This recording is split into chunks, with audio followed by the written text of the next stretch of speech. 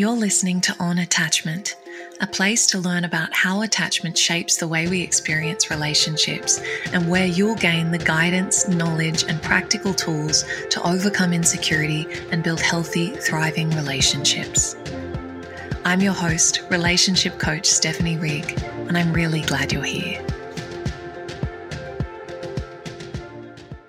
Hey everybody, welcome back to another episode of On Attachment. In today's episode, we're going to be talking all about trust and the vulnerability of trust, and yet its absolute importance if we want to build secure relationships that feel peaceful and connected and not riddled with fear. So today's episode is going to be a short and sweet one, and I apologize that it's a couple of days later than it would usually be. I'd actually recorded a whole different episode on breakups and discovered that when I went to edit it, there had been a tech issue and half of it had been lost. So I was back to the drawing board and decided to pivot and talk about something different. So I wanted to share some thoughts on this topic today because it came up from a question from a client, and I think it's a question that really will resonate with so many people.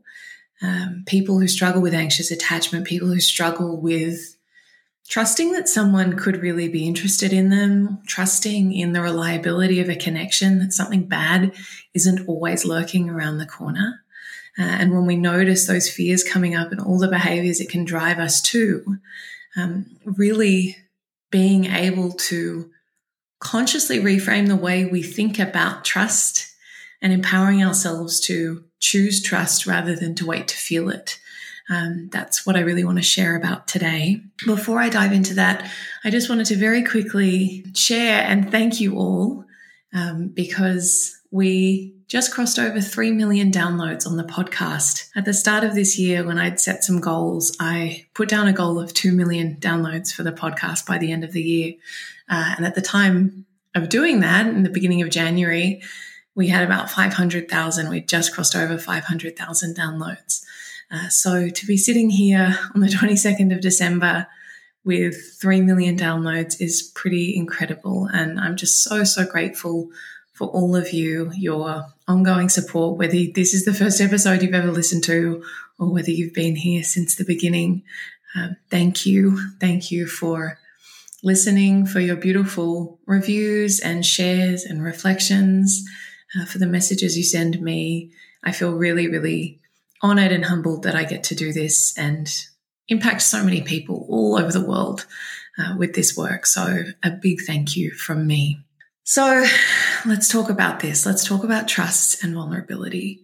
Now, I think what's so important to understand is there's this tension between trust and vulnerability and fear and uncertainty, right?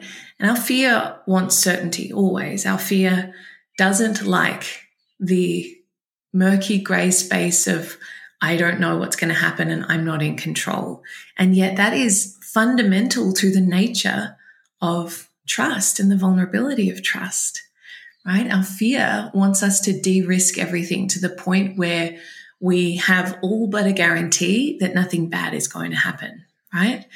That's what so many of our behaviors in relationship, if you're someone who struggles with anxiety and struggles with trust, so many of our behaviors come down to that quest to eliminate risk and to make sure that we don't get hurt, when really we can never do that. And ironically, so many of those behaviors that we might engage in furthering that end actually have the opposite effect, in that we might undermine a connection, or we might drive someone away when really there wasn't, whatever problem existed in the first place, maybe there wasn't one. Maybe it was sort of a figment of our imagination, or maybe it wasn't as big as it felt to us, because our fear will always magnify these things and catastrophize and make us believe that something relatively minor or easy to work through is actually a doomsday scenario. Everything's going to fall to a million pieces.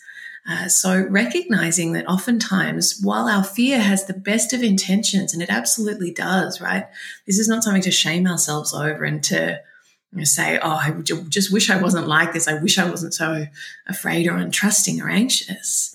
Really, that part of you is working overtime to try and keep you safe. And that's a beautiful thing.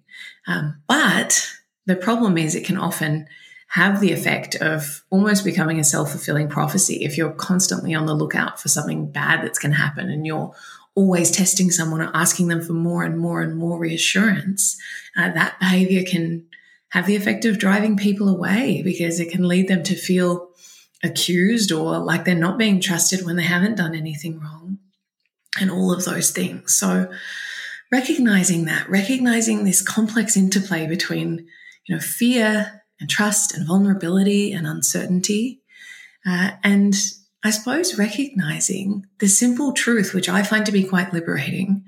You might find it to be terrifying, but hopefully you find some liberation in it, is that there are no guarantees and love is inherently risky and vulnerable. And no matter what you do, no matter how much information you gather, no matter how many questions you ask or how much snooping you engage in, and no matter what someone says to you or doesn't say to you, there are still no guarantees that you won't get hurt, that they won't leave you, that you won't get rejected, that you'll live happily ever after. There are no guarantees. Anything could happen. It's outside of our control or our ability to predict. And so really all we can do is choose, how do I want to show up today? How do I want to be today? Knowing that that's what's within my control. Now, this doesn't mean being, blind as to circumstances that are not working for us. If there are known breaches of trust and we know that that's impacting our sense of safety in the relationship, if there are problematic behaviors that we're clearly not comfortable with, in no way am I suggesting that you just put your blinders on and keep choosing to trust and trust and trust. But in the absence of those things, and if it's just this, lingering sense of worry or anxiety that something bad could happen, then I'd really encourage you to see that for what it is, to recognize that, yes, your fear is trying to keep you safe, but at the same time, safe probably means disconnected, and safe probably means living in this unrealistic, illusory world where you have certainty and it's just not attainable. It's not compatible with the vulnerability of being in relationship, because relationships are vulnerable and they do involve risks and unknowns and uncertainty. But when we make our peace with that and we realize what is actually within our control, then it's a huge relief to our system because we're working overtime to try and control things that we can't. And that is really, it's exhausting, and it's, it really does block connection. It really does keep us so stuck in fear. And I think most importantly, it stops us from seeing all the good in our relationship because we're so laser focused on magnifying the bad and on scrutinizing every little thing that could become a problem in the future. We miss a lot of the goodness that's in front of us. And that's a real shame because that's the stuff that we need to be not only seeing and appreciating and soaking up and receiving, but actively nurturing. And there tends not to be a lot of space or capacity in our system to do that when we're so clouded by fear. So all of that to say, what I really want to emphasize for you is that rather than waiting for trust to arrive as some sort of feeling, right?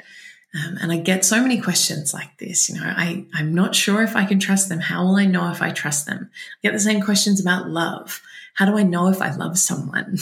How do I know if I'm in love?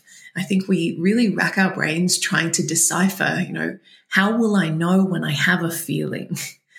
Or if I don't have a feeling, how do I make myself have a feeling? Or I do have a feeling, and how do I make myself stop having a feeling? And I think that that's a pretty futile exercise most of the time, partly because it means something different to all of us. What you're saying when you ask me, how do I know if I'm in love with someone? It might be completely different for you than it is for me. And it is so, abstract and subjective. But more than that, even if we did have some sort of universal, clear definition of those things, which we don't, trying to force a feeling one way or the other, trying to force ourselves to feel something that we don't, or try to force ourselves to not feel something that we do, it usually doesn't work very well. And I'm sure if you've tried that, you would know that that tends not to be very effective. And if anything, just causes us more stress because we're kind of pushing against what is within ourselves. So rather than trying to force a feeling of trust or wait for a feeling of trust before you extend an action of trust or create an environment of trust in your relationship, what would it be like to treat trust as an action that you can choose, right? Trust is a choice that I make. This is something that has been really helpful for me in my current relationship and previous relationships. There was this sense of either I can be in hypervigilance and I can be in this mode of waiting for something bad to happen and being on the lookout for that and being in this sort of anticipatory braced position, or I can just let go and I can choose to trust. And either way, I can't prevent something bad from happening, right? But I know what it costs me to do the former thing rather than the latter thing on a day-to-day basis in my relationship. I know what it costs me to not trust, to not choose trust, because it is not a very nice internal experience for me, and it doesn't create a very nice relational environment as between me and a partner to, be in that mode of anxiety and mistrust and seeking to control things that I can't. So recognizing either way, and again, I hope this is liberating, but it might be really terrifying. You can engage in all of the controlling behaviors that you want, all of the snooping and the detective playing and the seeking reassurance and the testing. And even still, it is not going to change whether or not you can trust your partner, right? It's not going to change whether something bad happens or not. You can't de-risk with those sorts of controlling behaviors, but you can cause a lot of damage to yourself and to your relationship. So what would it be like if you just chose to trust and to let go? It's sort of like, I heard a visual on another podcast, and I can't remember exactly where it was, but it's sort of this image of imagining a brick wall with a rope attached to it, and you're just spending all day long pulling on this rope that's clearly not going anywhere, right? It's fixed to a brick wall. And what would it be like to just let go? And how much energy would that free up? How much space would you create to do other things and to feel other things, to receive other things, if you weren't spending so much time pulling on that rope? So, something to think about. Trust is not risk-free. In fact, it always involves risk. So rather than waiting to feel trust in a way that feels completely safe and risk-free, because you probably will never get there, can you instead step towards the vulnerability of choosing trust, knowing that either way you cannot control the outcome, you cannot predict the future, there are no guarantees, but you have a much greater chance of finding joy and peace and gratitude today and tomorrow and the next day if you are living from an open-hearted place of trust rather than a closed-hearted place of suspicion and fear and hypervigilance and, aversion to any risk or vulnerability. So I hope that has given you something to think about and has been a helpful reframe on something that a lot of us, I think, struggle with. And it is a struggle. I'm not saying it isn't. I'm not saying that you just flip a switch and all of a sudden your, quote unquote trust issues are going to dissolve into a puddle. But I think it's a much more empowering way to relate to trust than just telling ourselves, well, I have trust issues, or, I'm not good at that, or how do I know if I can trust someone? Just choosing, right? Just choosing and seeing what happens, I think, is a really beautiful, freeing way to approach it. So I hope that you all have a really beautiful holiday season, spending time with whoever you're spending time with. Stay safe, take good care of yourselves, and I will see you again next week for our last episode of the year, which is very, very exciting. Thank you again for all of your support. I'm so grateful for you. Have a beautiful festive season, and I will see you again next week. Thanks, guys. Thanks for joining me for this episode of On Attachment. If you want to go deeper on all things attachment, love, and relationships, you can find me on Instagram at Stephanie__Rig or at stephanierig.com. And if you enjoyed this episode, I'd be so grateful if you could leave a review and a 5-star rating. It really does help so much. Thanks again for being here, and I hope to see you again soon.